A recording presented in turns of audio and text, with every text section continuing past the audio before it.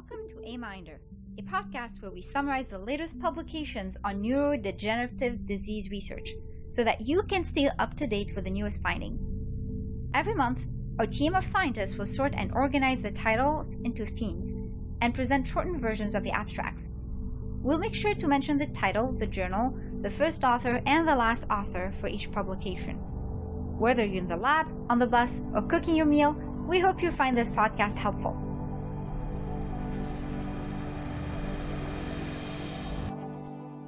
Hello everyone, Naila here again for part 2 of Modifiable Risk Factors, published in June 2020.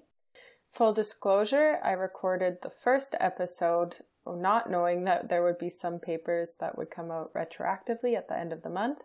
And so these papers actually fall within the same categories as the previous episode, but there are just 12 more that I'll be covering today. So I've got 5 papers in what I've termed the lifestyle section. Then we have 5 papers on comorbidities and medical interventions, and then 2 papers on other risk factors that I couldn't neatly slot into a theme. So let's get started. Okay, so in the lifestyle section, I've grouped papers that explore what aspects of a healthy lifestyle may be protective against cognitive decline and Alzheimer's disease. So we'll start with 2 papers on exercise. The first examines longitudinal data of physical exercise to see how it influences the progression of AD biomarkers and cognitive function. The paper is called Physical Exercise and Longitudinal Trajectories in Alzheimer's Disease Biomarkers and Cognitive Functioning. The first author is Stojanovic and the last author is Head, and this was published in Alzheimer's Disease and Associated Disorders. The associations of physical exercise with Alzheimer's biomarkers and cognitive function have previously been examined in cross-sectional observations, but the authors here wanted to study the effects of exercise on longitudinal change in AD biomarkers, AD being Alzheimer's, if you haven't listened to this before. So they examined whether individuals with higher baseline exercise showed less longitudinal change in AD biomarkers and cognitive function, and whether ApoE and or brain-derived neurotrophic factor, so BDNF, genotypes influenced the effects of exercise on longitudinal changes. At the beginning of the study, clinically normal individuals completed a questionnaire on physical exercise over the prior 10 years.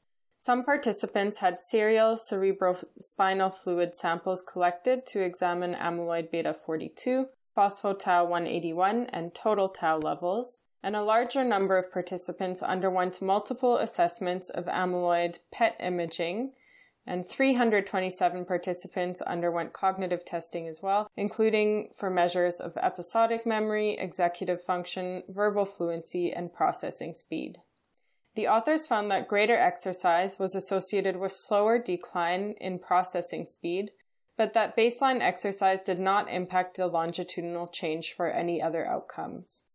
Neither ApoE nor BDNF genotype robustly influenced the effect of exercise on the trajectories of cognitive decline or AD biomarkers. The authors conclude that self-reported physical exercise may be limited as a moderator of changes in AD biomarkers. Moving on, the second paper explores whether maternal physical exercise in rats can be neuroprotective for the offspring and gets into some potential disease mechanisms, or neuroprotective mechanisms rather. So this paper is entitled Protective Effect of Maternal Exercise Against Amyloid Beta Neurotoxicity in the Male Rat Offspring Cerebellum. The first author is Klein and the last author is Mate, and this was published in the Journal of Developmental Origins Health Disease. I really should check these abbreviations. 1 second. Okay, I'm back, and I probably could have figured that out myself.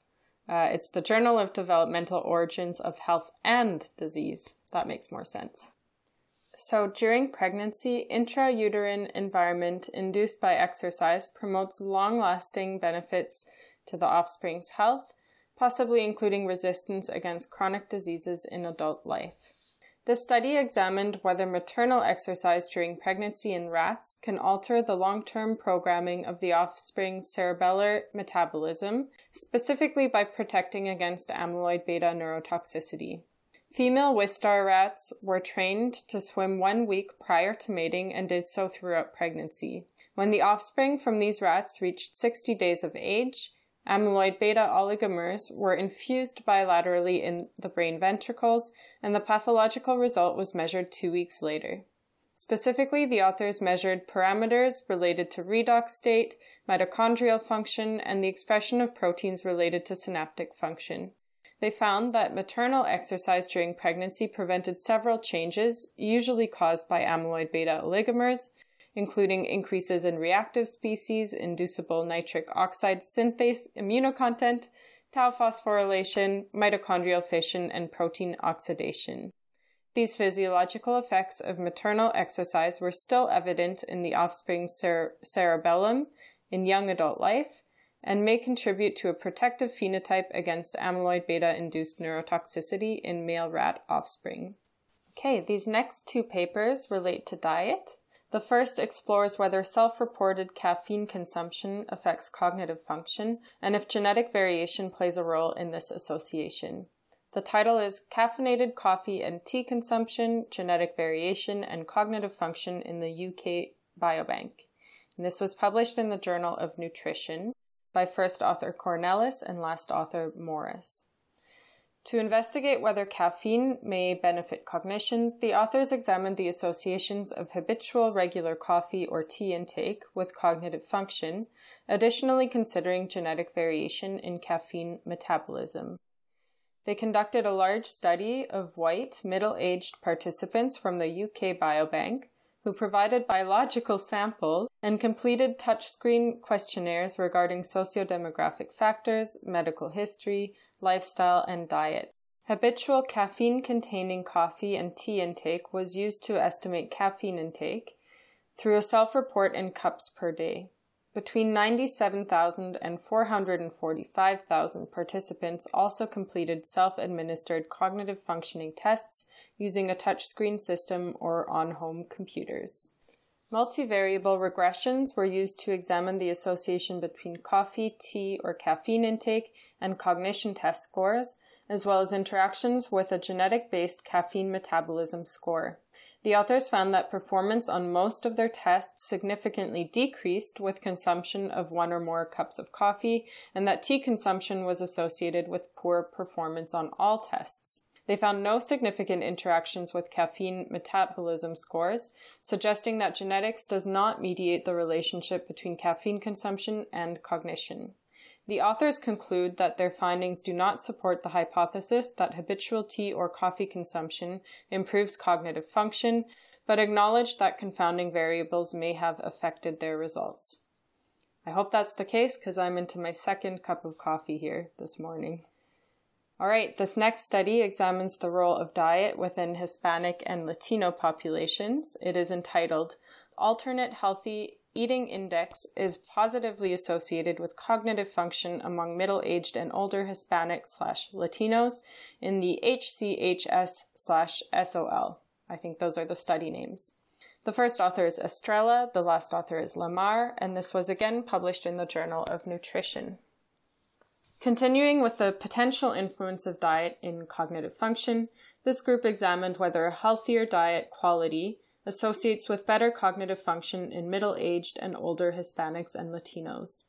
They gathered data from over 8,000 Hispanics and Latinos using the alternate Healthy Eating Index as a measure of diet quality, with 2 24-hour recalls to assess dietary intake. Global Cognition Score was derived from summing the results from tests of verbal learning and memory, verbal fluency, and processing speed. The authors used linear regression models to examine associations between the diet quality scores and cognitive function, adjusting for sociodemographic factors, daily energy intake, type 2 diabetes, smoking, and depressive symptoms. They found that compared to the lowest quintile, so that's the lowest fifth, of healthy eating scores, global cognition significantly increased between the 2nd to 4th quintiles. There were also some improvements, specifically within verbal learning and verbal memory scores, but no associations were found with verbal fluency or processing speed.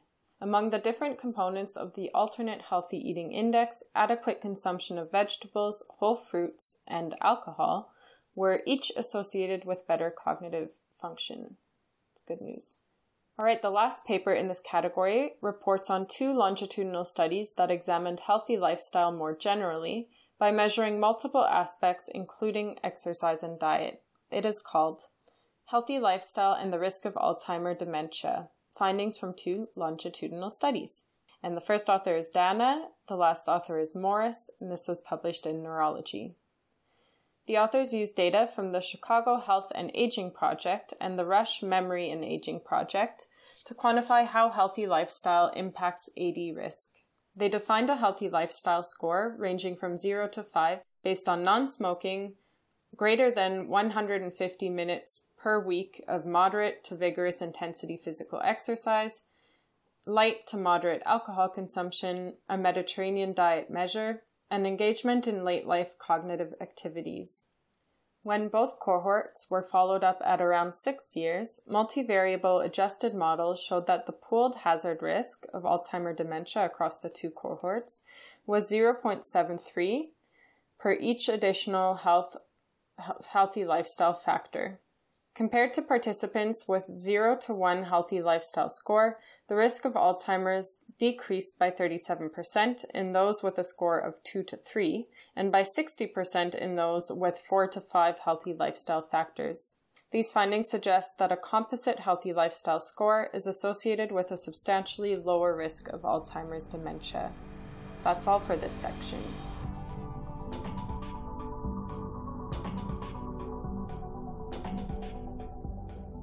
So moving on to comorbidities and medical interventions. I had previously called this medical comorbidities, and then Anusha pointed out to me that all comorbidities are medical. So in this category, I clumped papers that either look at different comorbidities related to Alzheimer's disease or look at the potential effects of pharmacological treatments.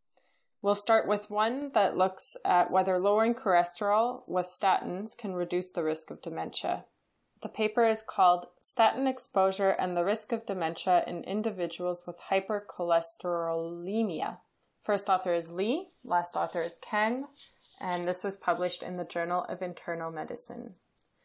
This study examined the association between statin exposure and dementia risk in individuals with hypercholesterolemia. So I guess high cholesterol. The authors used data from the NHIS/HEALS database between 2002 and 2015 and classified subjects into statin exposure and statin non-exposure groups according to medication possession ratio. Using Cox proportional hazards regression and adjusting for confounders, they investigated whether statin exposure associates with dementia, as defined by primary diagnostic dementia codes. During a median follow-up period of 11.7 years, 711 cases of dementia occurred, accounting for 11.5% of the total study population.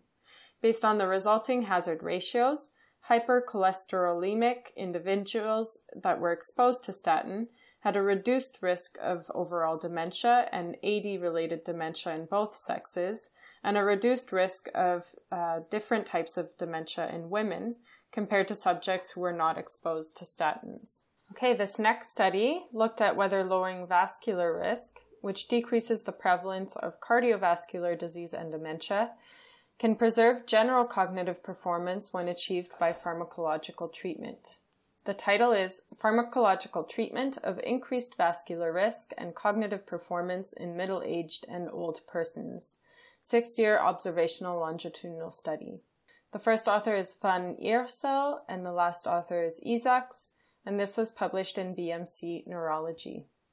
In this longitudinal observational study, the authors compared the change in cognitive performance in persons with and without treatment of vascular risk factors. Around 250 participants with a mean age of 58 years were treated for increased vascular risk during a mean follow-up period of 5.5 years and nearly 1,700 participants with a mean age of 50 years did not receive treatment, acting as the control group.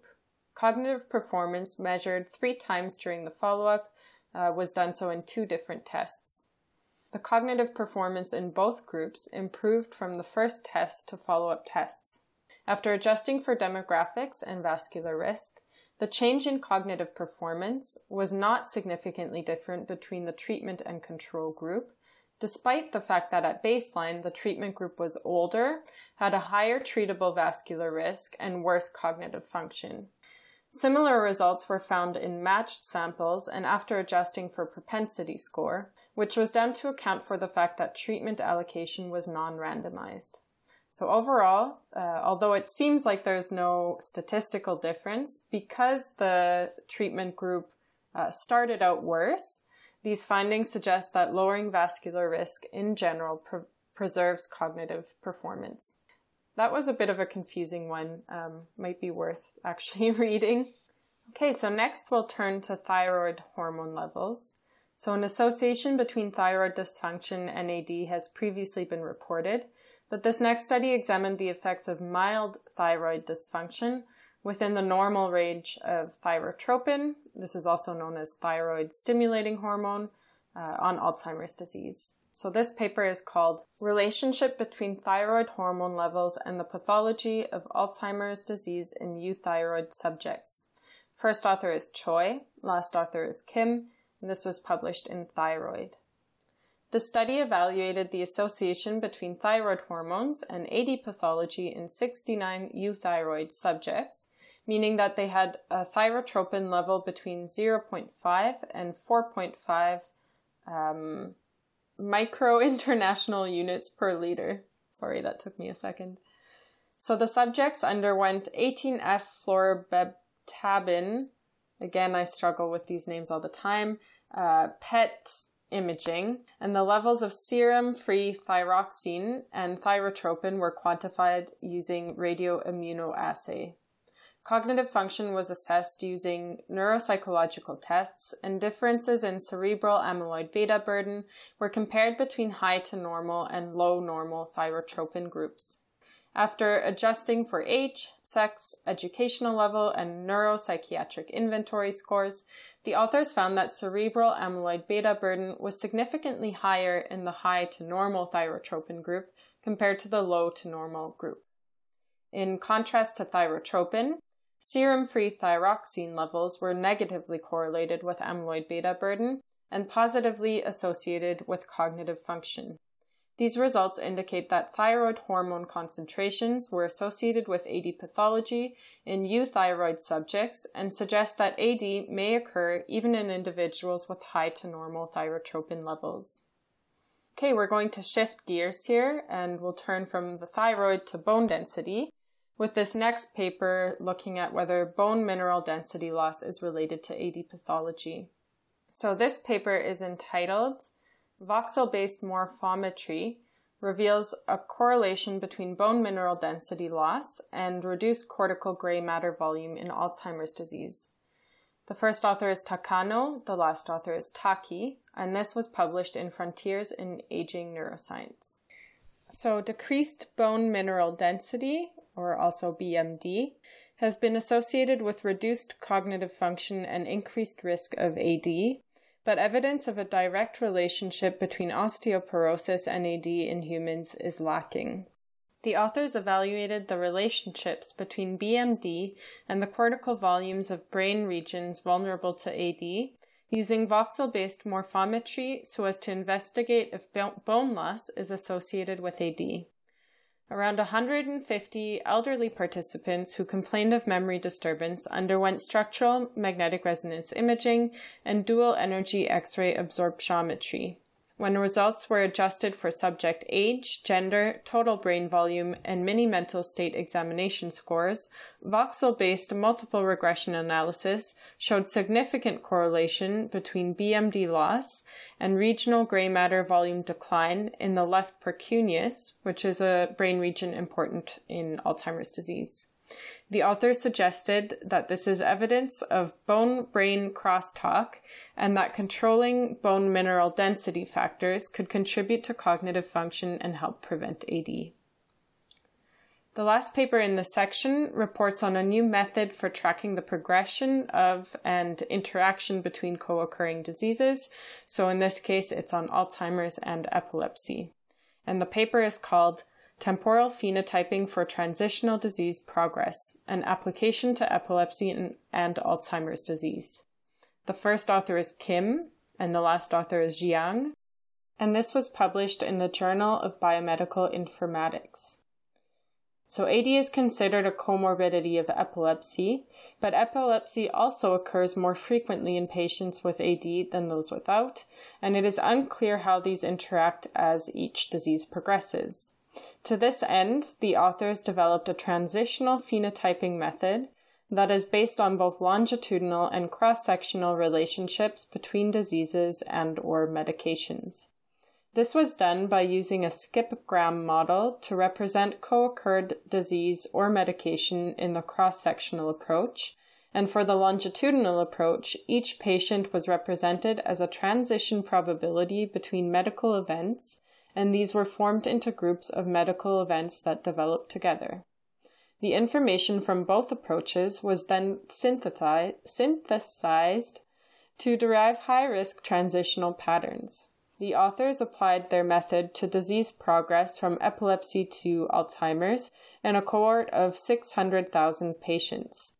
Their results suggested a causal relationship between epilepsy and later onset of AD, and identified 5 epilepsy subgroups with distinct phenotypic patterns leading to AD. These findings are preliminary, but suggest that the proposed method is an effective approach for risk factor analysis. And that's it for the comorbidities section. All right, this final section is just 2 papers that I listed under other risk factors as I didn't know how to fit them in.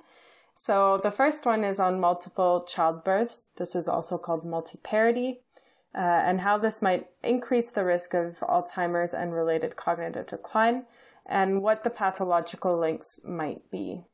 So this paper is entitled Multiparity, Brain Atrophy, and Cognitive Decline.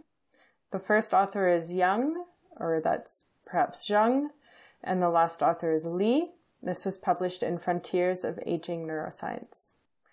The study examined the relationships of multiparity with cerebral amyloid beta deposition, brain atrophy, and white matter hyperintensities. Over 200 older women with or without mild cognitive impairment were included, and underwent clinical and neuropsychological assessments in addition to both PET and MRI imaging.